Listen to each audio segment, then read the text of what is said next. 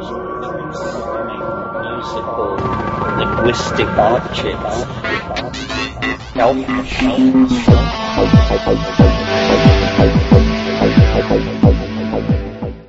Greetings from Cyberdelic Space. This is Lorenzo, and I'm your host here in the Psychedelic Salon. And can you tell that I've kind of slipped into a relaxed summer schedule? Each week lately, I've been planning on getting back to posting a new podcast on Monday, but it seems like I don't get up to speed until the middle of the week, which is a bit strange because being retired with no fixed schedule to maintain means, that every day, even the weekends, they're all more or less the same. I'm actually looking forward to when my two youngest granddaughters go back to school and I get to pick them up once in a while. At least I keep up with what day it is then. Ah, the trials and tribulations of us old guys. Guys who have more free time on our hands than we used to. So as you listen to this podcast while you're commuting to or from work, or even at work for that matter, think about how much better off you are than us retired people. But for what it's worth, I wouldn't trade my slow-moving leisure for any kind of job. I most definitely have it better than almost anybody else in the world today. So complaining, however, is what us humans do, and hopefully you can see my smile right now. But two people who haven't taken the summer off, but who instead have made donations to help offset some of the expenses here in the salon are Roger O. and Emily R. And I'll do my best to honor your wonderful contributions by getting back into a Monday podcast groove again very soon. In any event, I thank you very much for your support. Now, I know that a lot of our fellow saloners attended the Glastonbury Festival, and in the early days of these podcasts, when the Dope Fiend was doing the Dopecast, the recordings of he and his friends that he made during the festival were always one of my favorites. Sadly, the Dopecast is no longer, and while I'm sure that there are a lot of podcasts from, in, and around the Glastonbury Festival, I no longer feel that I have the same personal connection that I did when the Dope Fiend was still podcasting. However, today I'm pleased to let you know that the salon once again has a friend who attended the festival this year. He is fellow saloner Paul Harley. And while attending the festival this year, he was able to capture a couple of talks that he thought we fellow saloners would find interesting. And today I'm going to play one of them for you. Here is an announcement from the Glastonbury program this year, and I quote, "The Common is incredibly honored to invite Graham Hancock and Professor David Nutt to speak in the temple on Saturday afternoon from 1400. They will cover the topic of, and answer your questions related to, do psychedelics matter? Although demonized and attracting severe criminal penalties for users during the half-century of the war on drugs, psychedelics are now undergoing a renaissance, both in terms of scientific research and in people's personal and spiritual worlds. It is once again a time of oriented explorations of the mystery of consciousness." So today I'm going to play David Nutt's talk. I think that most of our fellow saloners already know about all that Professor Nutt has done to help bring a sensible end to the war on drugs, particularly in the UK, where he was the chairman of the Advisory Council on the Misuse of Drugs. And I'm told that this position is similar to what the US calls his drug czar.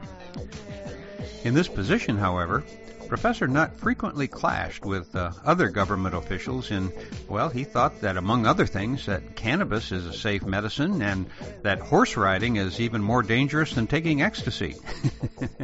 Not surprisingly, his outspoken honesty caused him to lose his government position. Today, Professor Nutt teaches and conducts research at Imperial College London. As our longtime saloners know, both the Dope Fiend and I began talking about Professor Nutt's work even before he was forced to leave his government position. I remember at least one of his talks that the Dope Fiend attended, recorded in podcast. So during the years that the Dopecast was still being produced, I guess there probably have been close to 1 million young people who learned about Professor Nutt's work. And I suspect he really doesn't realize what a big icon he is in the worldwide psychedelic community. So when Paul sent me this recording last week, I knew right away that I'd be podcasting it right after the Jonathan Ott talk that I was working on at the time. Now, if you listened to Jonathan's talk last week, you know that it was given in 1996, and one of the things that he mentioned was the possibility that Western thought, Western civilization itself, was grounded in the psychedelic experience. Now, let's flash forward 20 years to the Glastonbury Festival. And guess what? Without any planning on my part whatsoever, we're going to hear Professor Nutt say something very similar. So, do you think that maybe there's something to this idea after all? Now, let's listen to what Professor David Nutt had to say to a packed room at the 2016 Glastonbury Festival, which came to an end, a little over a week ago, I guess. And, yes, I've done my best to clean up the audio, and hopefully you'll allow for the difficulties often involved in recording these talks at festivals. So I'll kick off, and I'll tell you about me and what we're doing, and then we'll take questions. So the first thing to say is I'm a psychiatrist, and as I like to tell people, the name like Nutt, there are not many jobs in medicine that are fitting. The men amongst you will realise that there is another one, but we tend not to go there. And I've always been interested in the brain, and it seemed to me that, like most of you, the brain is something that you cherish and you would probably like to understand more, but you'd also like to optimise. You'd like to know how best to make your brain do the things that can be useful for you. And one of the most interesting and profound insights I had in my life was when I was about 15. And my father, who was a wise man, a civil servant, and not an academic, but sort of product of the war, so he didn't go to university, but he was extremely clever. And he was reading a book one day, and I came home from, I think, Scouts or something, and he said, "You should read this." And this was a description by a man called Albert Hofmann, who presumably you've all heard of Albert Hofmann. And it was Hoffman's description of how he'd accidentally pipetted a small dose of a substance called LSD into his mouth when he was working on it as a medicinal chemist. And that was a very important message because, of course, in those days, still at school, we were doing mouth pipetting like he did. And that's all gone now, so we won't have any accidents like that in future. However, Hoffman's accident was quite interesting because he was expecting, I think, nothing, but experienced a very profound alteration in consciousness. And his description that was really intriguing to me was not the fact that the world seemed different or that music was louder or more melodic or more important, but it was his description of how the cycle home, his normal 30-minute cycle home, seemed to take 7 hours. And I remember thinking at that time, well, that is intriguing, isn't it? So if obviously the brain works out what time is, and if a drug like LSD can change the way the brain perceives time, it's got to be a really important tool for studying brain mechanisms. If you want to understand timekeeping, then you probably should give people LSD and see how well they register time. And so those of you who go to work late regularly, you may just have some differences in those receptors, etc., that LSD work on. And I was so intrigued by that insight that I went back to school and I started talking to my teachers, and they said, "We don't talk about that here." I said, "Okay, why is that?" And they said, "Well, because it's illegal now." So I started asking, well, why is LSD illegal when it's such an interesting tool to study the brain? And of course, they couldn't give me an answer, and nor can anyone else. Anyone got the answer? Yeah, okay. There was no reason why LSD is illegal, other than the fact that the American government decreed it should be illegal. And that rather irritated me, because I'd never been one to believe that politicians really had any better insights into life than we have. And in fact, in my 20 years of working with them, I know now I was right. And they have a lot less insights.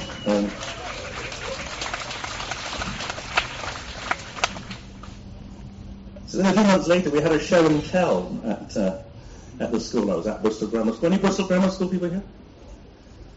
No, they're still studying for their A-levels, I know, yeah.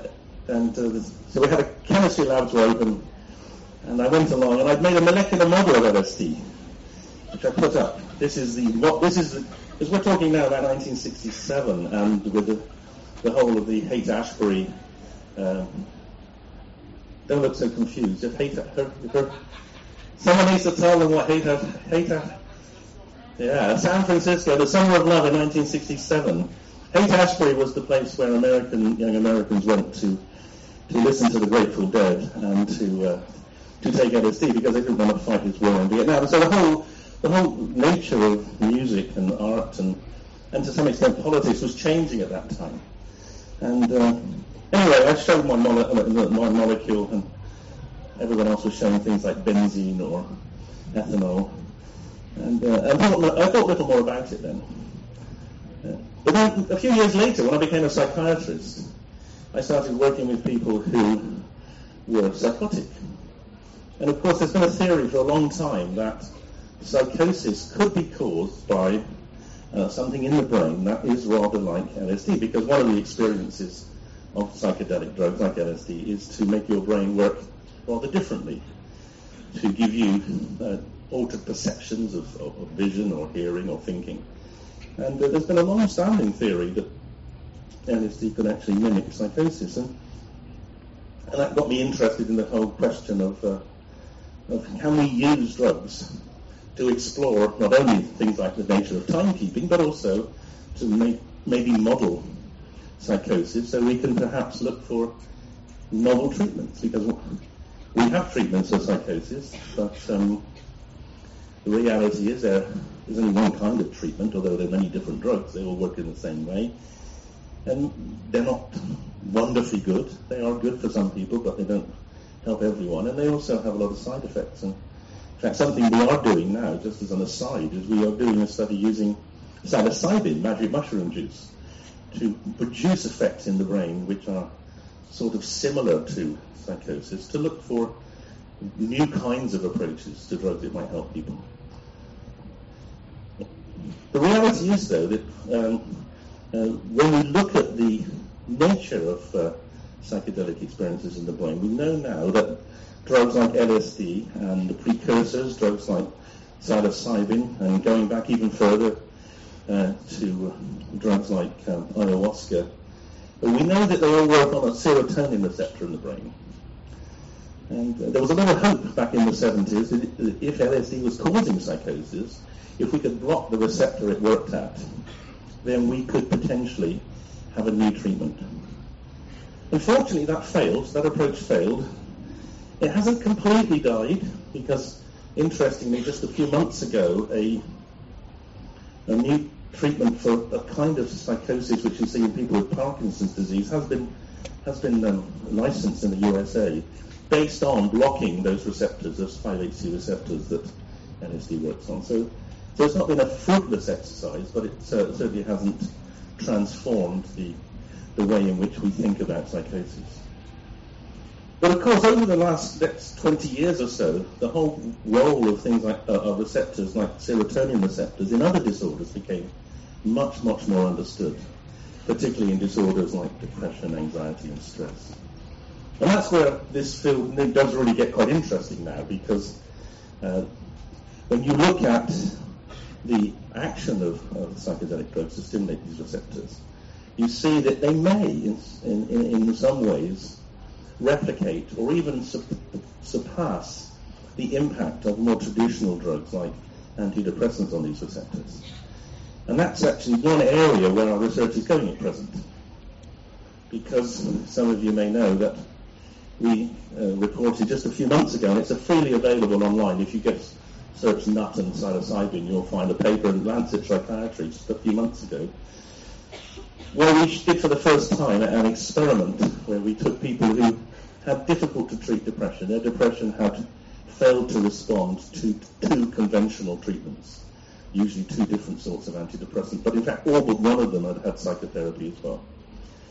And then we gave them a single psychedelic experience with psilocybin.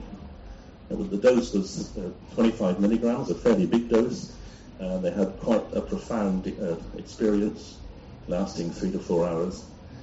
And most of them, not everyone, but most of them felt quite a lot better. And some of them have stayed well. Some of them have stayed well now. We've done a 6-month follow-up, and some of them have stayed well for nearly 6 months. And that's really the first controlled trial of these drugs, or any of these kind of drugs, for the treatment of depression. But we're not the first people to think of that. In fact, the main point of my talk is I'm going to get on to now, which is that we have resurrected this kind of research, which was being done quite extensively back in the 1950s and 60s. And we've done it because, as I've already shown you, it makes sense to do it.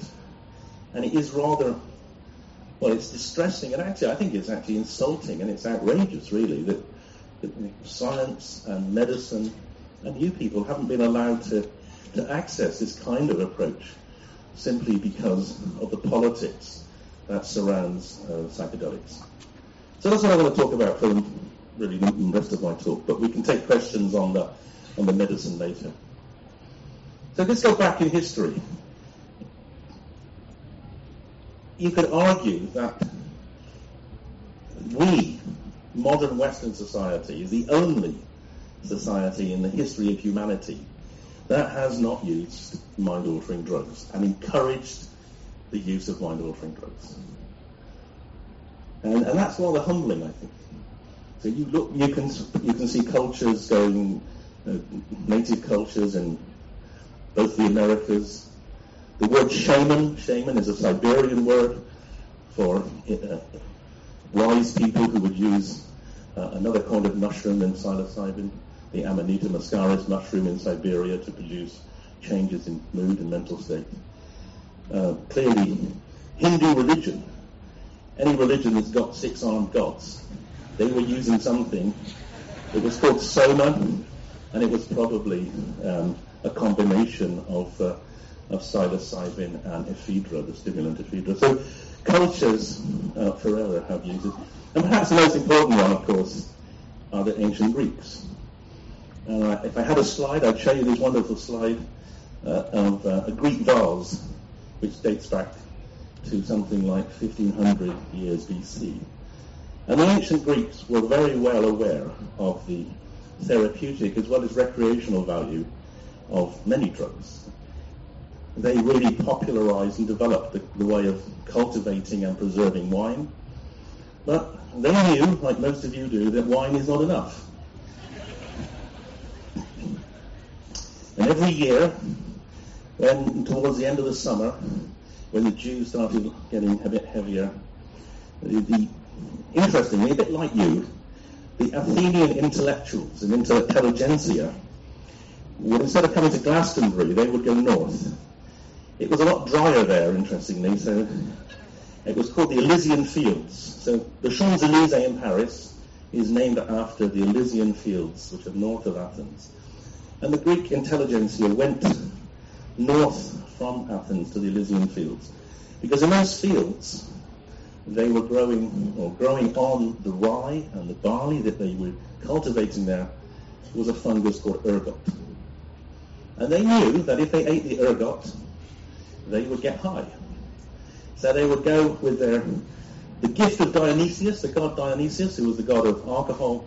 They'd take their urns of wine and they would go and they would drink wine and they'd chew on the ergot fungus and they would have a wonderful experience. So wonderful that they recreated it on the images on their pottery, which is how we know about it today.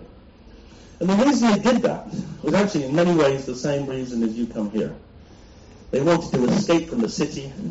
They wanted to spend time in the country.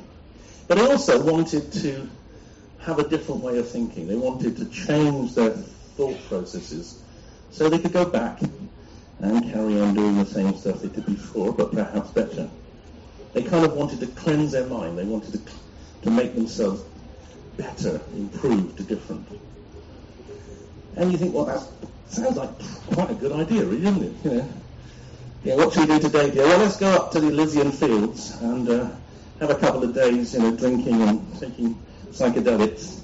And then what? Well, we'll come back and then we'll build democracy. That would be a good thing to do, wouldn't it? And they did. And they wrote, of course, they developed concepts which still underpin our society today. The concepts of literature and art, etc. So we know that these drugs, if used appropriately in a socially acceptable way, can have huge benefits to society. In fact, you could argue, I'm not sure I'd go this far, but you could argue that Western society is built out of that kind of experience that the Greeks may well have gotten from taking psychedelics. So where did it all go wrong?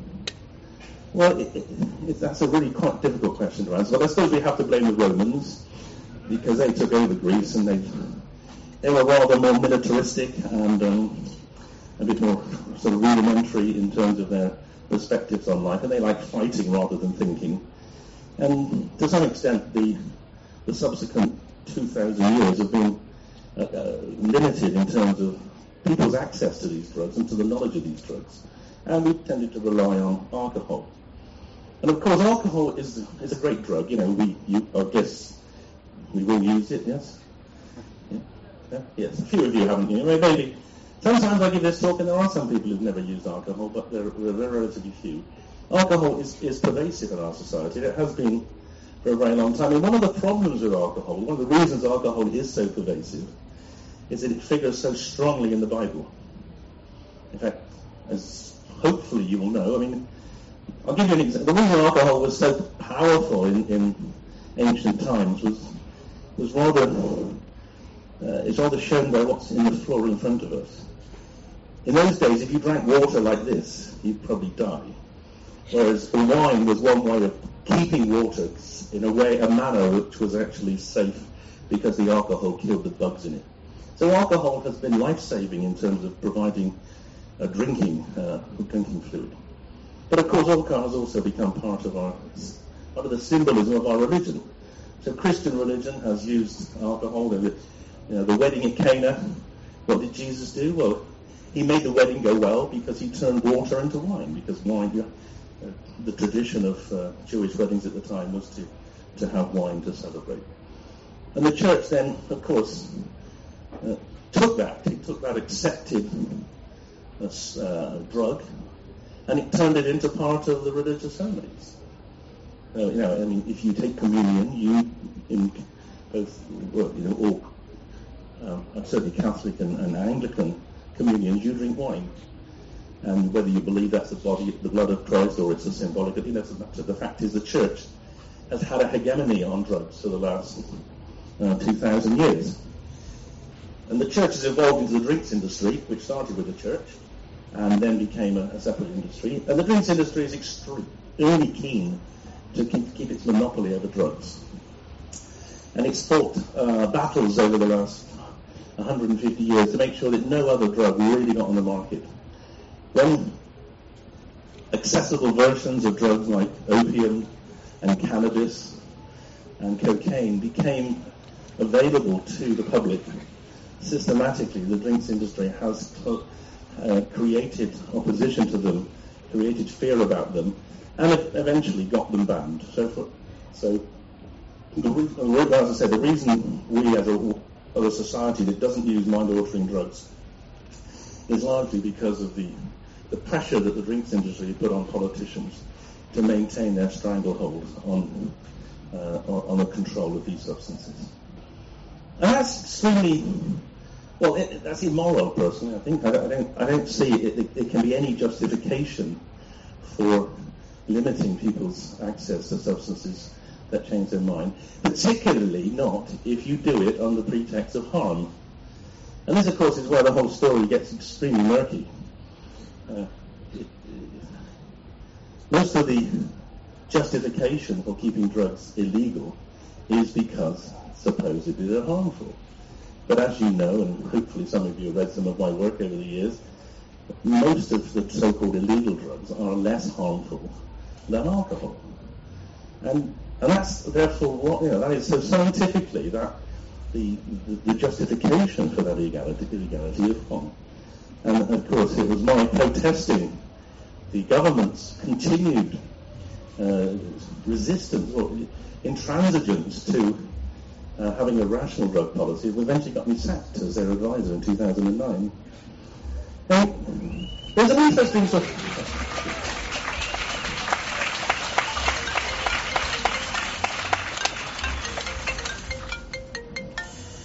and when you look at the three pillars that underpin the restrictive attitude and the very hostile attitude that society has to drugs, you see there are politicians. Most of the politicians know the drug policies in this country are wrong. Many of the drug ministers have said so, but they only say it when they've left office. They never say it when they're in office. But we know that probably the majority of politicians know that they're lying about drugs. It's probably because they know they're lying about most things, but that's another story. And then, of course, we've got as I said, the drinks industry. The drinks industry has been systematic, particularly in the last 30 years, in trying to prevent access of cannabis and drugs like MDMA to any kind of legal market, because they're terrified that it will undermine their profitability. And then the third arm in this rather dangerous and very effective opposition have been the media. And we have a peculiar media in this country. I don't know. Some of you look rather young. You probably don't even know what a newspaper is. But believe me, there are such things. And they have a lot of influence amongst older people, particularly older voters. And newspapers such as the Mail and the Sun and the Telegraph have systematically tried to create hysteria about drugs. And they've done it for the last 30 or 40 years, and they continue to do it. And that's why we have the Psychoactive Substances Act, which I'll talk about in a minute. So newspapers, politicians, and the drinks industry together are a very disturbing and very powerful coalition. And they really have held us back. And there are a lot of people who've been punished and prosecuted because they've dared to challenge that authority. But beyond that, there's a whole other story, and this is really the key of my talk, which is that not only have we, by trying to regulate recreational use of these drugs, unfairly criminalized a lot of people. There are 1 million young people in this country, probably a few of you in this audience, judging by the smell, you've got criminal records for smoking cannabis. But we created an underclass. But actually, the truth is, the cannabis underclass probably can't afford to come here. So, because this 1 million people who've got criminal records for cannabis possession, they don't have work jobs. And they really struggle to get work, and they are extremely disadvantaged. But beyond that, we've created another underclass of people who've got medical problems for which they cannot get access to treatments. And almost all the so-called illegal drugs that the newspapers know the names of or can spell, cannabis, MDMA, LSD, I was going to say psilocybin, but I don't think they can spell that.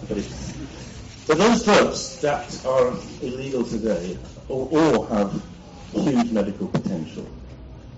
And to deny access of patients to their therapeutic possibilities is even if these drugs were dangerous, it would be outrageous to deny patients who should be allowed to make their own minds up about the relative risk-benefit. But when these drugs aren't dangerous, when you have a drug like cannabis, which is safer than alcohol, to deny it to patients, to break down the doors of people with multiple sclerosis, just to find that they've got some cannabis and to prosecute them, it happens on a regular basis. To my mind, it's ridiculous. It's actually, as a taxpayer, it's insulting. Why should my money go to giving police overtime so they can smash people's doors down at 6 in the morning? I mean, I don't want my tax money spent on that.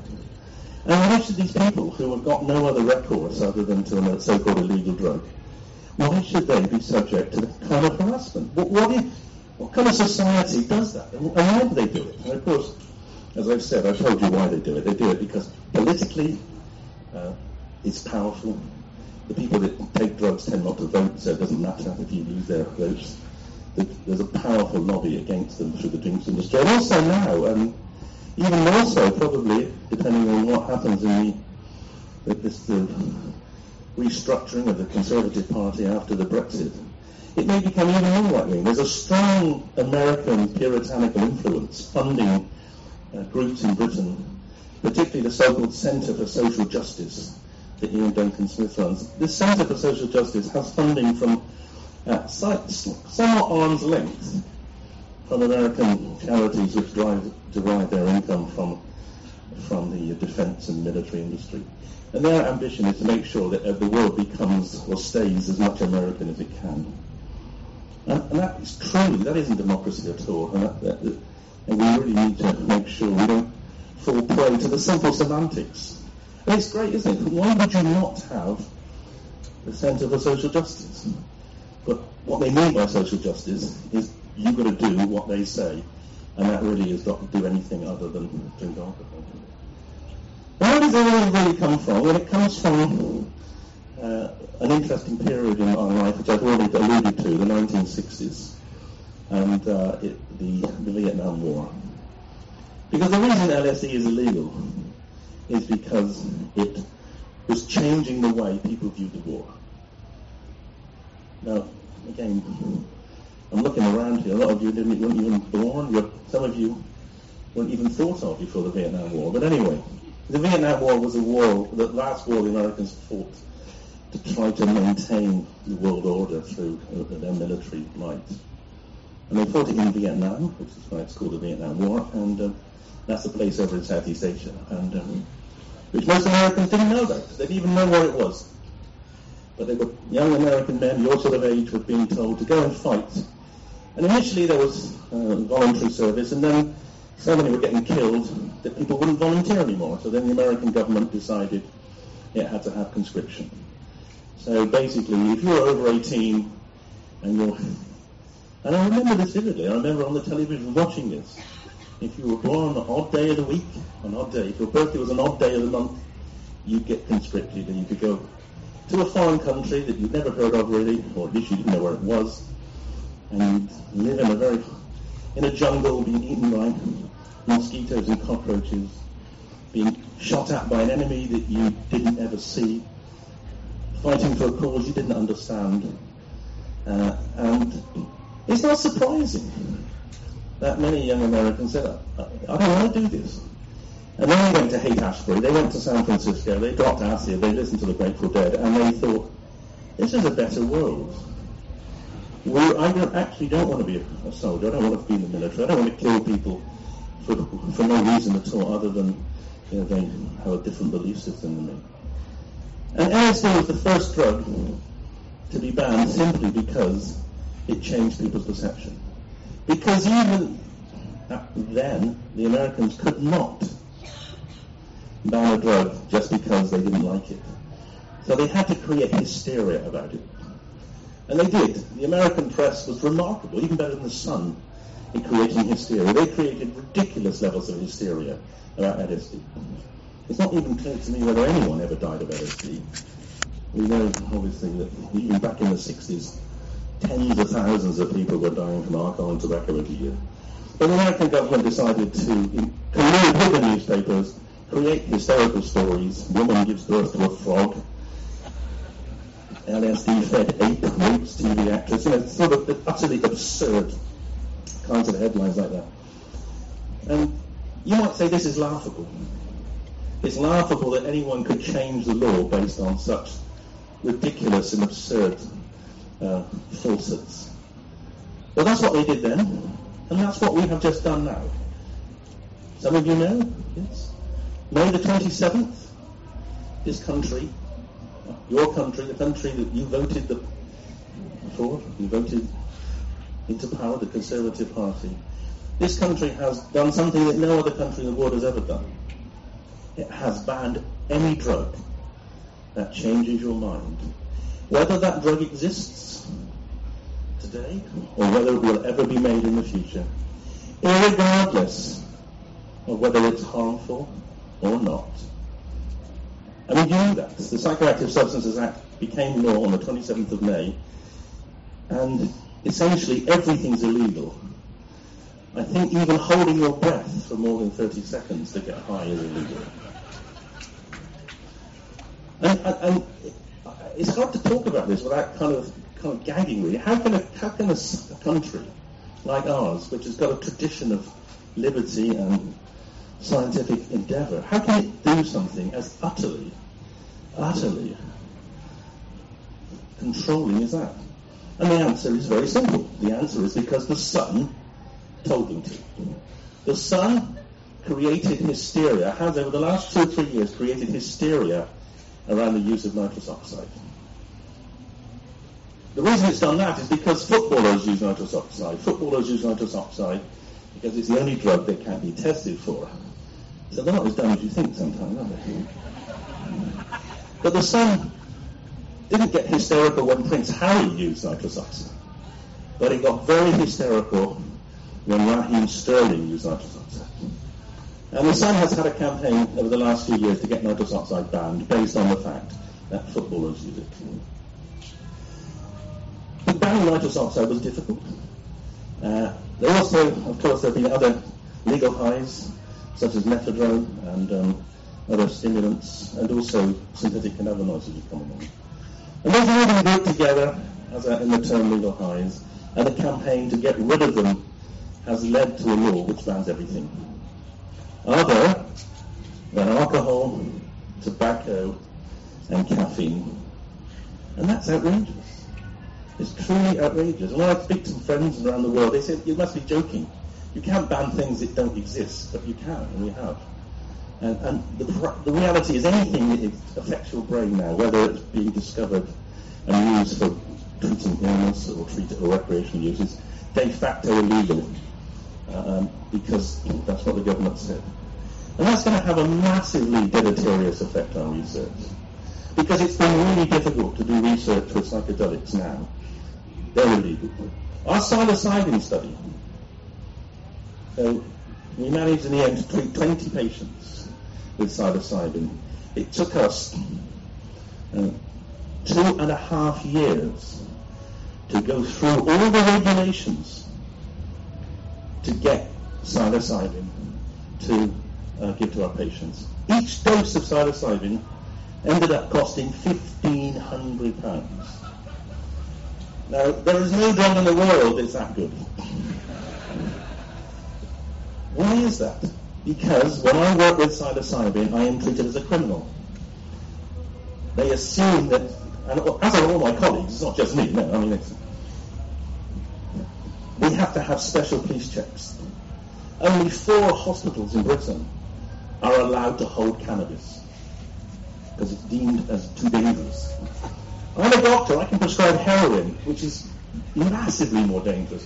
1,300 deaths a year from heroin, no deaths from cannabis, but I can prescribe cannabis because I'm a doctor, heroin because I'm a doctor, but I can't do anything with cannabis because it's controlled as a Schedule 1 drug, like MDMA, like psilocybin. This is utterly stupid. It's a waste of your money because you funded my research, thankfully, or at least those of you who pay tax did.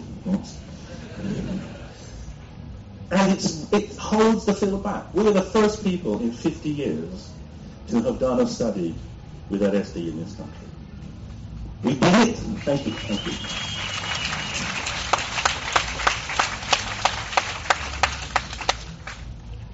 We did it. It was why did you do it? And the answer is because it had to be done. You can't have a drug which changed the world. You can't have the only drug to be banned because it changed the way people think, and not understand what it does in the brain. And of course, the study's been remarkable.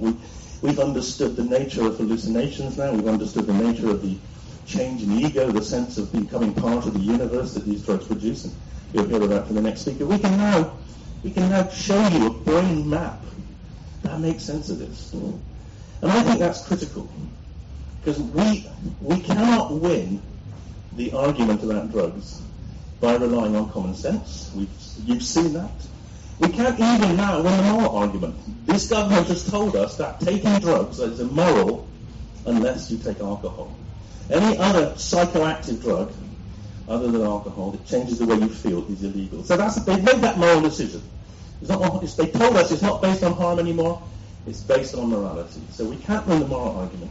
The only way we can win the argument is through science. We have to show them, scientists like me have to show them, that the science is really worthwhile. that the science underpins the potential therapeutic value. And at the very least, these drugs should be made available for medical treatment and research.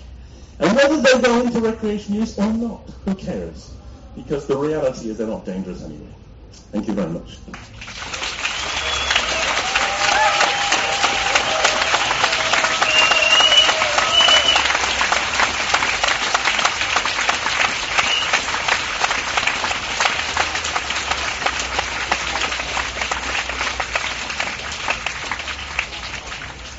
So if we've got 15 minutes or so for questions.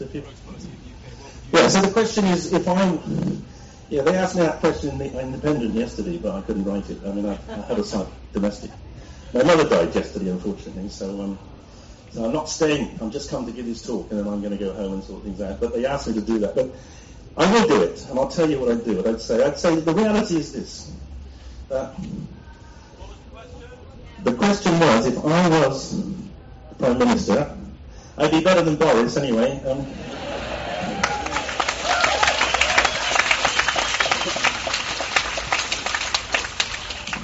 What would I do? What I'd do is very straightforward. I would apply science, I'd apply rational approach to drugs. I would use good policy, which we have seen developed elsewhere in the world. We've got good models now. It's not that we're going into the dark by saying make medical cannabis available. 2/3 of Americans, that's 220 million people. The richest people in the world have access to medicinal cannabis. But in Britain we don't. Why don't we have access to medicinal cannabis?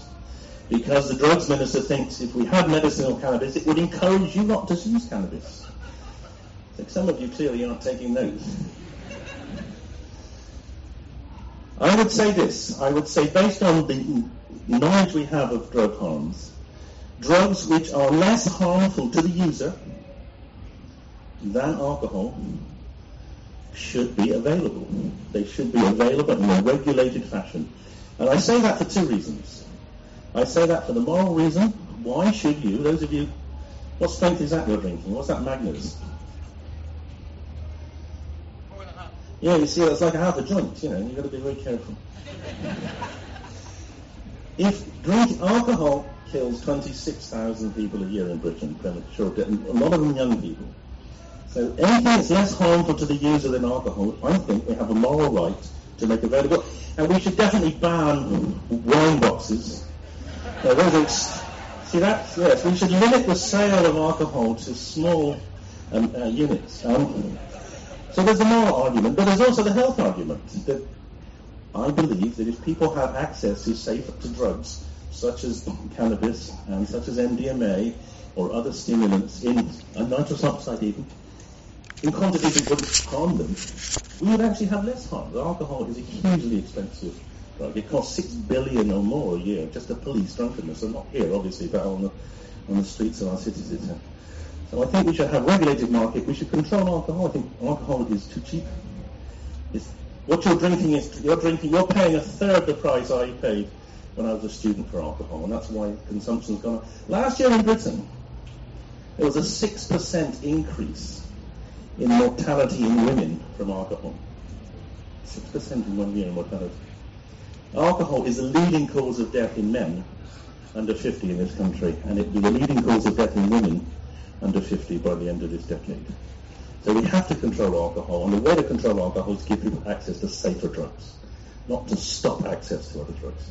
So that's what I do. But drugs which are more harmful to the user than alcohol, so drugs like heroin, crack, cocaine, I would still keep illegal, hoping that sensible people like you would then switch to something like MDMA or nitrous oxide. No, any other questions? Yes. So the question is, what can you do to help ordinary people? You're not ordinary people. You're very special people. You've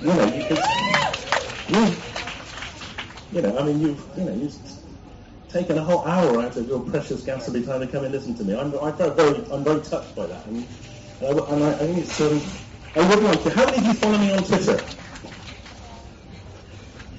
How many of you know what Twitter is? You could write it in the mud, I think, and then no, so I'd like you to all follow me on Twitter, Prof. David Nutt. That's pretty easy, isn't it? Yeah. Because that way I can tell you what issues are happening, when things are going on. And I think I'd also like you to follow drug science. When I was sacked by the government from the ACND, I realised that something had to be done, because once I'd gone, there was no voice. I was pretty certain that the people that followed me on the ACND would not dare step out of line, because they'd seen what happened to me, and they would have been cowed by it. So I thought, we've got to do something different. So I decided what to do was, I set up a charity called Drug Science. So you can follow Drug Science, it's online, and if you want, if you like things like what we do, you can donate.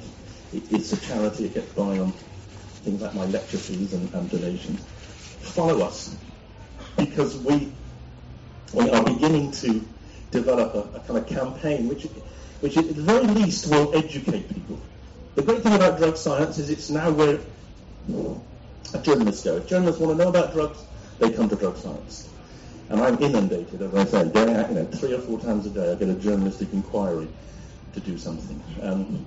And the more power to Drug Science, the more we can actually be the voice. And if we're the voice, it's much harder for newspapers like The Sun or The Mail to lie about drugs. Because if other journalists ring us up and they say, well, what's the truth? We tell them the truth. So if we've got to stop the disinformation that's been so powerful in terms of driving drug policy. So that's the first thing you do. The second thing you can do is there's a book called Drugs Without the Hot Air. Any of you heard of that? You got it. Good. Drugs Without the Hot Air. Good. So next time, if I'm here next year and you're here next year, could you all bring your copies so I can sign them, please, right? That's a very important book, because that book supports my charity. All the proceeds go to my charity. I wrote it, by the way, in case you're wondering who the author was. But, and that's the book that most of you, should give to your parents. Some of you perhaps not. Some give to your children. But most of you give to your parents, right? Give them to your parents and say, Mum, Dad, this is your Christmas present. This book will change the way you think about drugs. And by the way, if there's anything you don't understand, speak to me and I'll explain it to you. So you want to begin a dialogue with your parents as well as educating them. And use that book as a template for having this dialogue, because we need to have a dialogue. There is so much misinformation from supposed reputable sources like newspapers that we have to challenge it. And I can't, I do my best, but if all of you are challenging it, every time someone lies about drugs, you say, hang on, but read the book. Go on the drug site. Okay? Yes. Yeah, what do you say to young children? No, this is really, there's a chapter in it. Yeah, no, there's a chapter in it, and I start with 4. I think children need to learn one of the saddest things we have in this country.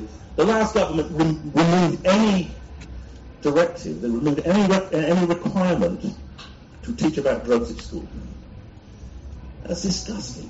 The only materials that teachers don't have to teach about, schools don't have to teach about drugs at all. If they want to teach about drugs, the only free material they can get is provided by the Scientologists. And they give a lot out. It's outrageous. There is no government-sponsored support for it. That's one of the things Drug Science wants to do. If I get funding, we would set up a schools program. But you've got to start before. Look, as soon as children see their parents usually being drunk or stoned, they need to know what's going on. A lot of kids at 4 or 5 will be going to school hungry because their mother's drunk and hasn't woken up, or they'll be beaten up by their father. Kids need to know about drugs from a very early, because it impinges on so many people's lives. So the book is in there. What do you say to a 5-year-old? Well, you tell them that people get intoxicated and they can do bad things, and if they're getting beaten up by a drunk father, then they should talk to the school. And at every age, you should be approaching the truth. People say that, well, drugs education doesn't work. What they mean is drugs education doesn't stop people taking drugs. Well, that's not what we're trying to do. What we're trying to do is stop people being harmed by drugs. And this is one of the worst things. For the last 10 years, we've had both this current government, the last government, and the last Labour government. Their drugs policy, which we opposed continuously, had the sole measure of success was how many people use drugs. And I would say to them, and this is why I got sacked, well, look, hang on, does that include alcohol? No. Why not? Because it's not a drug. Why do you want to stop people using drugs? Because they're harmful. But if they're less harmful than alcohol, won't we reduce net harm? We're not going to talk about that, or we're going to lie about it. So the premise is that if we stop people using drugs, there will be less harms. So I say to them now, well, okay, so you think there's less use of drugs. Okay, well, how come deaths from cocaine reached an all-time high last year? Deaths from heroin are going up. How come that's happening? And there's no relationship between use and harm, because what we're doing is we're actually increasing the harms of drugs in the people who are using by this policy you adapted and having it all in the black market. So I suppose the bottom line is you've got to have a more rational government. Now there is hope. Don't give up. The Lib Dems, some of you may know, they did exist. There's 8 of them left. And there's one other, there's a green lady called Lucas from Brighton. 6 of the Lib Dems and Caroline Lucas have endorsed a policy document legalising cannabis that I helped put together, which was endorsed by the Lib Dem Spring Assembly, and there will be debate in Parliament about it. So we've got 7 MPs that are openly supporting legal cannabis. Make damn sure those of you who are in their constituencies, you vote for them, please. One more? Yeah. So the question is, how can we use social media to try to promote and develop the vision of drug science? I should say, it's important, drug science is a charity, it's not just me. I've got a whole group of real experts. Almost all the experts on drugs in Britain are on drug science. Unfortunately, that's one of the reasons the government's laws on drugs are so bad, because even when, they don't even make the laws correct, they're not even chemically correct. The latest law on cannabis, you might be interested in, on synthetic cannabinoids, the latest proposed law on synthetic cannabinoids currently captures something like 35 licensed medicines under this act. The government doesn't even know its own laws. It doesn't even understand what it's doing. So, because most of the experts work for drug science. So, we're communicating. I tweet. Drug Science has a website. We do Facebook. At some point, we will have a campaign. And so we're going to... What I'm trying to do now, I think the key issue, the big for us in this country at present, is a technical issue. And it's about how we can get cannabis, medical cannabis available. And all it takes is for the Home Secretary to write a letter, what's called a statutory instrument, and say that cannabis is no longer a Schedule 1 drug, which means you have to have a special license, so it takes a year and costs £5,000 to hold it, but it's a Schedule 2 drug, alongside heroin. So we could store cannabis alongside heroin in our pharmacies and not worry too much, because if people are going to break into that pharmacy, they're not going to take the cannabis, are they? If we make cannabis a Schedule 2 drug, like the Americans are almost certainly going to do this year, that would make it a medicine. And a stroke. And it doesn't even need a vote of parliament. You can just have the Home Secretary saying, yep, there's enough evidence it's a medicine, let's put it back in the medical category, Schedule 2, and immediately that would happen. So we need a campaign for that. And everyone should, if we start a campaign, you should really sign up for that. Well, at some point, that's going to happen. 100,000 people have signed the petition called Ease Our Pain, at least over 100,000. So there will be a debate in Parliament about cannabis and medicine. And then I think we should do the same for psilocybin, because we now got this good evidence of its value in depression, and MDMA as a medicine for post-traumatic stress disorder. And I think if we could all push for just those 3 drugs to be put out of Schedule 1 into Schedule 2, we could really make a huge difference to a lot of people fast. So finally again, on Twitter please, I want to see at least another 1,000 signed up tonight. Last question. Do I think Brexit's going to make any difference? Well, it's going to make a difference in a number of ways. It's certainly a distraction. One thing about Europe, whatever you think about Brexit, the European Directorate of Justice, they developed a policy 5 years ago based on the harm scale that we developed. And they said all new drugs should be assessed under the harm scale. And if they're very harmful, they should be criminalised. If they're moderately harmful, they should be subject to civil sanctions. and they're not harmful, they should be legal. And our government, my scale, and our government said, no, we're not interested in doing anything that Europe are doing on drugs. And of course, we've gone on now to make everything illegal, even if it's harmless. So Europe was good for drugs because Europe is rational. Most European countries, particularly Netherlands, Belgium now, Spain, Portugal, they have much more rational drug policies. So I think Brexit could actually make things worse, because if we end up being controlled by these ultra-Puritan right-wing American lobby groups, it could be more problematic. But who knows? I mean, so, I'm not optimistic, but don't give up, because you never know. There might be a chance for change. Oh, this guy's got his last question. No synthetic alcohol. Well, this is an interesting. So it seemed to me a few years ago, 10 years ago now, 11, I was writing a government report called the Foresight Report on drugs and the brain. And we were brainstorming for a year on the future of drugs. And I spent most of my professional career actually working in the field of alcohol dependence. And for the first 20 years, I was trying to treat people with alcohol dependence. I was trying to stop people being intoxicated, stop people craving, stop people dying of cirrhosis. And then during this brainstorming process, it kind of came to me, well, we can never do that. Alcohol is intrinsically toxic. For those of you who drink, there's only a few of you here, I see this is good, but let me just tell you, sir. If alcohol was treated like a food additive, suppose one day, suppose alcohol didn't exist, and suddenly you discovered this wonderful solvent which you could put into trifles to make them taste better. Yes, you said, I'm going to make my fortune selling alcohol trifles.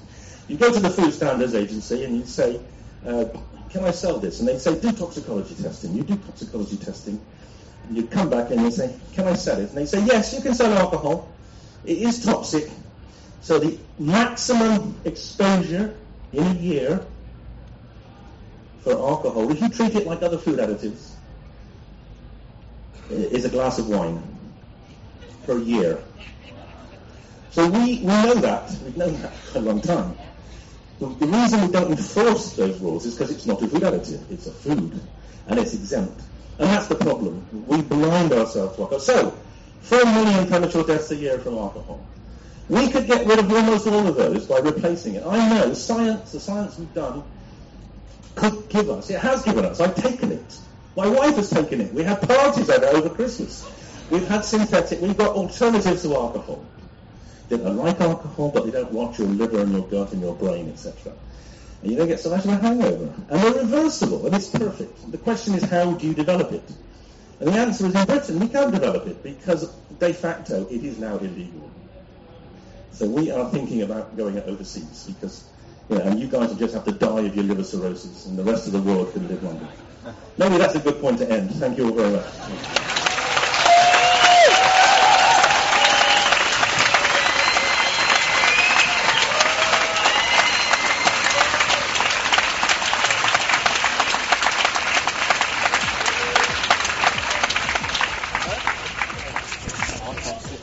You're listening to the Psychedelic Salon, where people are changing their lives one thought at a time. And before I forget to say it, I've put a link to Professor Nutt's book, Drugs Without the Hot Air, in the program notes for today's podcast. As we just heard him say, this would be a great book for you to give to your parents if they are still in the dark about these substances. To give you a brief idea of what the book covers, here are a few of the chapter titles. Is ecstasy more dangerous than horse riding? How can we measure the harms done by drugs? Why do people take drugs? Cannabis, and why did Queen Victoria take it? If alcohol were discovered today, would it be legal? What is addiction? Is there an addictive personality? Can drugs improve performance? Psychedelics. Should scientists try LSD? The future of drugs, and what should I tell my kids about drugs? That's not all of the chapter heads, but it's some of the ones that kind of interested me at first glance. And after taking a peek inside this book, as Amazon allows, I bought a copy for myself and downloaded it to my Kindle, which is another reason this podcast is a bit late this week. I was just going to take a quick look at it, but I had trouble putting it down. While I think I know quite a bit about this topic already, I've learned that each new book I read on the subject brings with it even more insights that I missed before. And that last chapter, What to Tell Our Children About Drugs, for me could be titled, What Should I Tell My Grandchildren About Drugs? Because they are now at the ages where they are noticing their grandfather's somewhat unruly ways, and, well, I want to be sure not to mess them up too much. So guidance from someone with Professor Nutt's background seems to me to be important here. If you're still living at home, well, then maybe you should give your parents a copy of this book before the next big family gathering.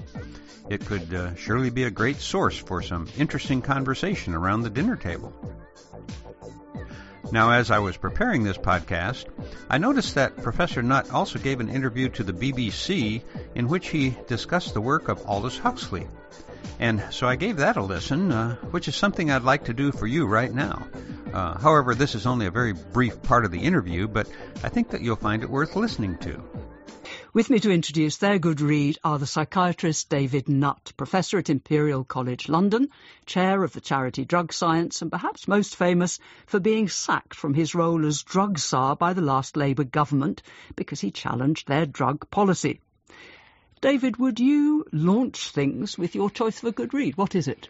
My choice is Island by Aldous Huxley, his last novel, and though not necessarily his best, certainly his, to me, the most meaningful, because it sums up a life of thought. It's a remarkable book from a remarkable man. I mean, Aldous was undoubtedly one of the greatest intellects in the history of humanity, and he tries to pull it all together in this book. It's a sort of utopia. It's a fantasy about a utopia. Well, actually, no, it's not really a fantasy. It's more a program. It's more a kind of directive for the future of humanity. Well, at least that's how I read it. I mean, and if you get in it, there are discourses on philosophy, on religion, on medicine, on psychotherapy. He starts suggesting that how CBT might develop. He actually goes into some theories around mindfulness. It really is a philosophy of how humans can live better. Of course, it's on a utopia. It's set on an island. It's set on this mythical island where people have worked out that you can, by using rational approaches to humanity, live a better life and actually be more human and be more fulfilled and understand what you're doing and actually die better as well. So it's utopian in that sense, but I think it is a kind of, it's almost like a roadmap for Western society. I mean, there's something in that, isn't there, David? This, as a novel, this really doesn't work that well. I mean, it is an essay with examples, if you like. Yeah, that's right. It's absolutely. I mean, yes, it's a weak novel, but it's a phenomenal thought piece. And for me, it's been hugely. I mean, I have built my life around this novel because, particularly, the concept of using Moshka, a drug, to help people come to terms with a better life. I mean, that's something that impressed me as an undergraduate when I read it, and it's something which I have worked towards. And in fact, only last week we achieved, in a sense, the Huxley dream of using a psychedelic drug, in this case psilocybin, to help people come to terms with very difficult to treat depression. So the book has a lot of meaning for me. It actually is probably why I'm a psychiatrist, because the book essentially looks at different aspects of psychology, thinks through different theories, and gives hope that if we do approach the human condition with a rational view, which is both humanistic and scientific, we can have a better outcome. And that's what I've tried to do. So you don't think that Huxley's being slightly naive in his idea that this drug that they all take freely on the island, that gives them, good trips and indeed bad trips sometimes, that it's going to be the salvation of people? Because an awful lot of weight is put on that, although there are other theories of how people should live. Well, naive in the sense that Western society hasn't adopted it, but optimistic in the sense that there is still hope. And I mean, personally, I think there's a lot of opportunities for using mind-altering drugs to improve mental states, not only of people who are ill, but people who actually are seeking to be better. Now, if you haven't already read Island, well, then what are you waiting for? I've read it several times myself, and most likely will read it yet again one more time before I die. And as many reviewers have pointed out, It may not be Huxley's best novel, but as a summary of his life's intellectual work, it is truly revealing. As you know, my wife was Dr. Charlie Grobe's research nurse during the initial phase of his end-of-life psilocybin study, and Charlie was a close friend of Laura Huxley, to whom he introduced me. And on more than one occasion, I heard Laura tell people that of all the books that Aldous wrote, he always considered Island to be his very best work. She never said his best novel, but his best work. And I think that Professor Nutt has correctly picked up on that fact. You really owe it to yourself to read Island. To my mind, it's even more significant than The Doors of Perception, which was a key book in the intellectual lives of people like Terence McKenna and Timothy Leary. However, getting back to Professor Nutt's latest book, I want to close today by reading a few highlights from its final chapter, What Should I Tell My Kids About Drugs? Unlike a novel, I don't think that this will be a spoiler that gives away the ending. But in the event that you are a parent who is worrying about educating your child about drug safety, I hope that this will encourage you to buy the book and talk about it with your family. So here now are a few bits of good advice that I hope you'll follow. To begin with, Professor Nutt says, one important harm reduction measure is to delay experimentation. And I have to say that that's something I totally agree with. In my own case, before I was even in my teens, I was sneaking alcohol out of my dad's liquor cabinet and smoking cigarettes with my school chums. But it wasn't until I was over 40 years old that I tried my first illegal drug, ecstasy. And it was actually legal at the time I first tried it. Now, after taking MDMA, or ecstasy as it was called at the time, it was almost another year before I even tried cannabis. I was definitely a late bloomer. So my gateway drugs were alcohol and tobacco. And today I'm very glad that I hadn't begun using other substances sooner. But that's a choice each of us has to make on our own. However, if you or your friends do begin experimenting earlier, Dr. Nutt has this to say as well, and I quote, "The first time you take any drug, it will have a bigger effect on you as you haven't developed any tolerance," end quote, which he goes on to point out as being even more problematic for young people. And as an aside here, I found that after trying a wide variety of substances, that even for an experienced user, the first time that any psychoactive substance is used, well, that effect will usually be much more sublime the first time that you use it. I call it the virgin rush, and trust me, if you've not yet tried MDMA, be sure to make that first time special, preferably in a small setting with only one or two friends. But definitely don't waste your virgin rush of MDMA at a club or somewhere with live music. Do it right, and you'll be very glad that you waited for the right moment. Now, here are the 11 starting points that Professor Nutt recommends for discussing drugs with young people. 1. Alcohol and tobacco are drugs. 2. All drugs can potentially cause harm as well as pleasure. 3. Start telling your kids about drugs from an early age and be prepared to discuss your drinking and smoking with them. 4. Never inject. 5. Don't use solvents. They kill about one person each week and usually kill instantly. 6. Don't take drink and drugs at the same time. And I've learned that this is particularly true with substances like MDMA, because besides being more dangerous, well, for me, alcohol kills the effects of the MDMA and, well, it ruins the trip. Number 7, a criminal record could ruin your career. And actually, that's why it took me so long before I first began my own experimentation. As you know, I was a lawyer living and practicing in Texas, and, well, at the time, people were going to jail for 30 years for a single joint. And, well, that kept me on the sidelines more than anything else at the time. Number 8, find good sources of advice. Number 9, if you do take drugs, including alcohol and tobacco, be clear why you're doing it. 10, if you do get into trouble with drugs, get help quickly. And 11, if you do use drugs, make sure they don't interfere with your schoolwork. School might seem like a waste of time now, but you can seriously damage your choices for the future if you fall behind in your work and waste your opportunities. Well, I guess that this should probably be about enough preaching by me to last you for the rest of this year. But every once in a while, my dad genes come out. And while I know that there are a lot of old people like myself here in the salon, for the most part, our fellow saloners are under 35, which means that you either are still in school yourself or you have a young family that will be needing your guidance sooner than you might expect. In his book, Professor Nutt recommends talking with your children about drugs even before they become teenagers, and I completely agree with him. Get that conversation going at the dinner table tonight. Make it easy for your children to talk with you about these amazing, powerful, and fascinating substances. It may be the most important thing that you ever teach your children. And for now, this is Lorenzo signing off from Cyberdelic Space. Be well, my friends.